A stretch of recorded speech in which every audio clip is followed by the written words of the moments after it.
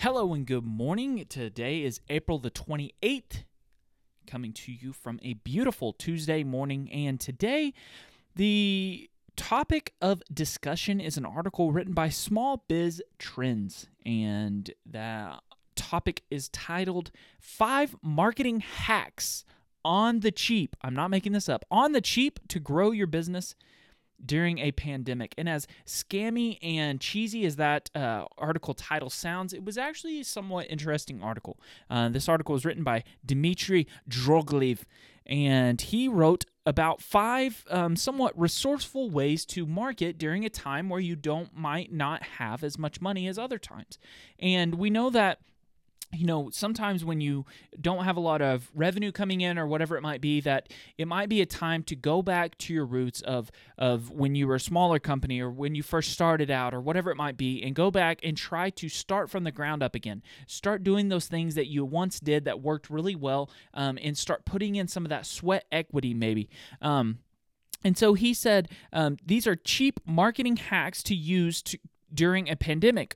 You'll see why each marketing hack is important and how to implement it to reach new customers. So he gives 5 different suggestions that he recommends on growing your marketing that are virtually free.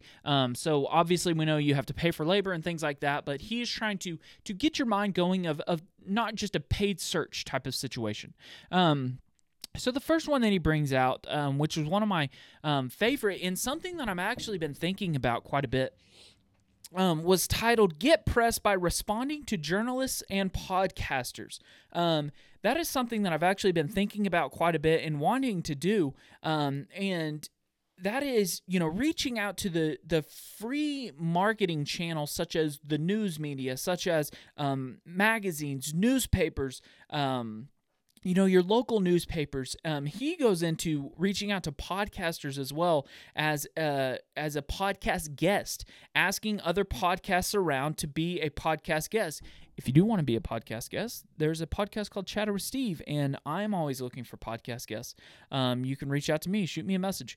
But he recommends to always reach out to these people, because these people, usually the people that are on the news, are not there by, happenstance. That is usually somebody that reached out to somebody or knows somebody or is looking for some type of free advertisement. And he goes into several companies that have a dedicated PR person that is constantly reaching out to these large media news outlets. Again, this is not free in the sense of you don't have to do anything to get this publicity. This is something that does not cost a lot of money besides sweat equity. This is something that you can do, you can start working on and not have to have a lot of revenue. The article goes on, and the second thing that he recommends is to personalize cold outreach campaigns. And he talks about how sometimes we get comfortable with our cold, we have a set of people that we've kind of always called on and blah, blah, blah. But he talks about going back into your archives of cold leads, I guess you could say cold leads, and going back into those cold leads and talking and trying to get each and every person in there a personalized deal. So, hey, sorry if you're having a rough time. I've always admired your farm, or I've always admired your facility, or whatever it might be. And going into these personalized cold outreach campaigns and trying to go to each and every person, whether it be by phone call, by email. He says that cold emails, he thinks, are kind of on the rise, that you send a personalized email that might not go to a spam box or whatever if you're just sending one email to a particular person. And said that is something that's been very successful, that he's either read or done himself or whatever it might be. The next one is called, he titles, "Find Existing Mentions of Your Brand and Correct Them." That is something that just seems like a constant struggle and a constant battle. If you have anything that, everybody does business with humans, so you need to be found by something or someone. And that is something that, at least with our business, with the feed stores, that it is a constant battle of having the right phone number, having the right address, having the right products because you don't just have your website. You are found by a Google page. You're found by a Yelp page. You're found by the Yellow Pages. You're found by some like Mania. You're found by, 10 to 15 to 20 different things that can pop up. We recently had customers coming in looking for alcohol. We sell 99% alcohol for cleaning and stuff like that, and hardly ever sold any until this Corona deal started happening. And people were finding there was this page called Pointy that it actually just got bought by Google, but it was this Pointy page, and we had alcohol on our Pointy page. Well, for some reason, all of a sudden, we were never found for alcohol. No one even ever asked for alcohol, and all of a sudden, people start coming out of the woodworks. We had orders placed from California, from Washington, and finally, I had to turn it off because we quickly were back ordered on that product. But, there's just random pages that can surface to the top of Google searches.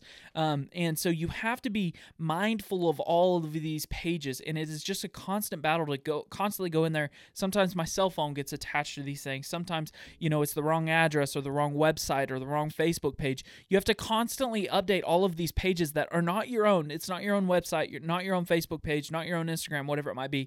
You have to constantly go and update these things. And it is just a never-ending cycle, it seems.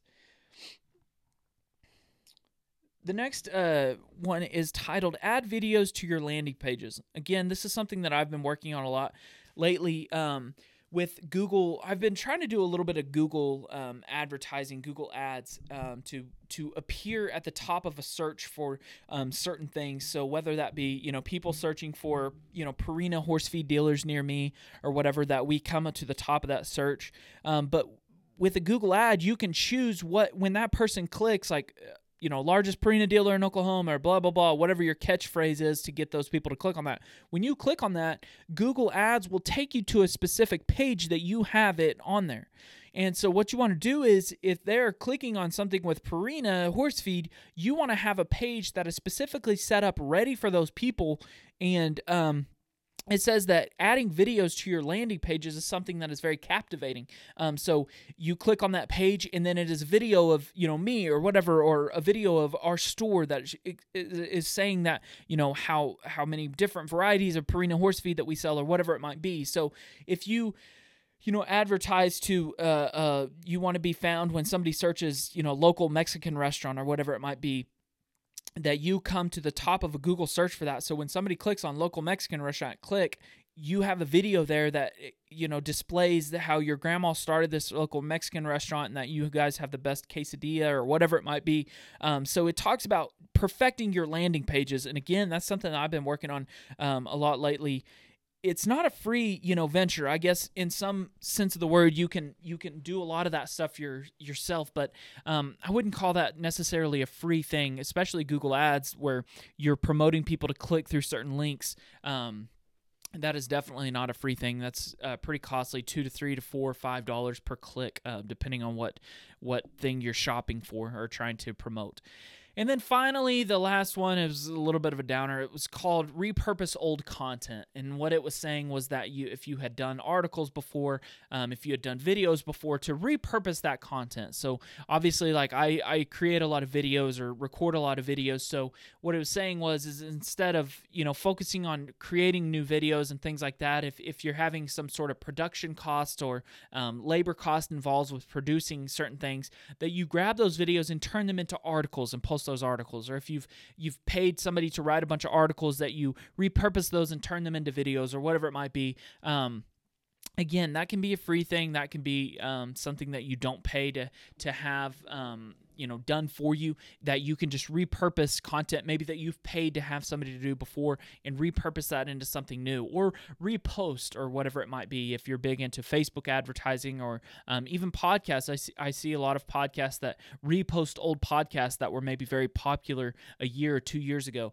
And I find that a lot of people, I repurpose old Facebook videos very often. And a lot of people, besides my different length of my hair, a lot of people don't even realize that they were old videos. I get text messages like, "Oh man, I liked your video from yesterday," that they don't realize that I recorded it 2.5 years ago, because sometimes you have such a different audience, 2 years later, that maybe one person remembers. And even if the same people saw it, I mean, it's somewhat egotistical to think that people remember your video 2.5 years later of something that you're, advertising. So that is something that I do quite a bit, repurpose old content, old videos, old pictures on Facebook, Instagram, things like that. And again, old podcasts as well, if that's your thing.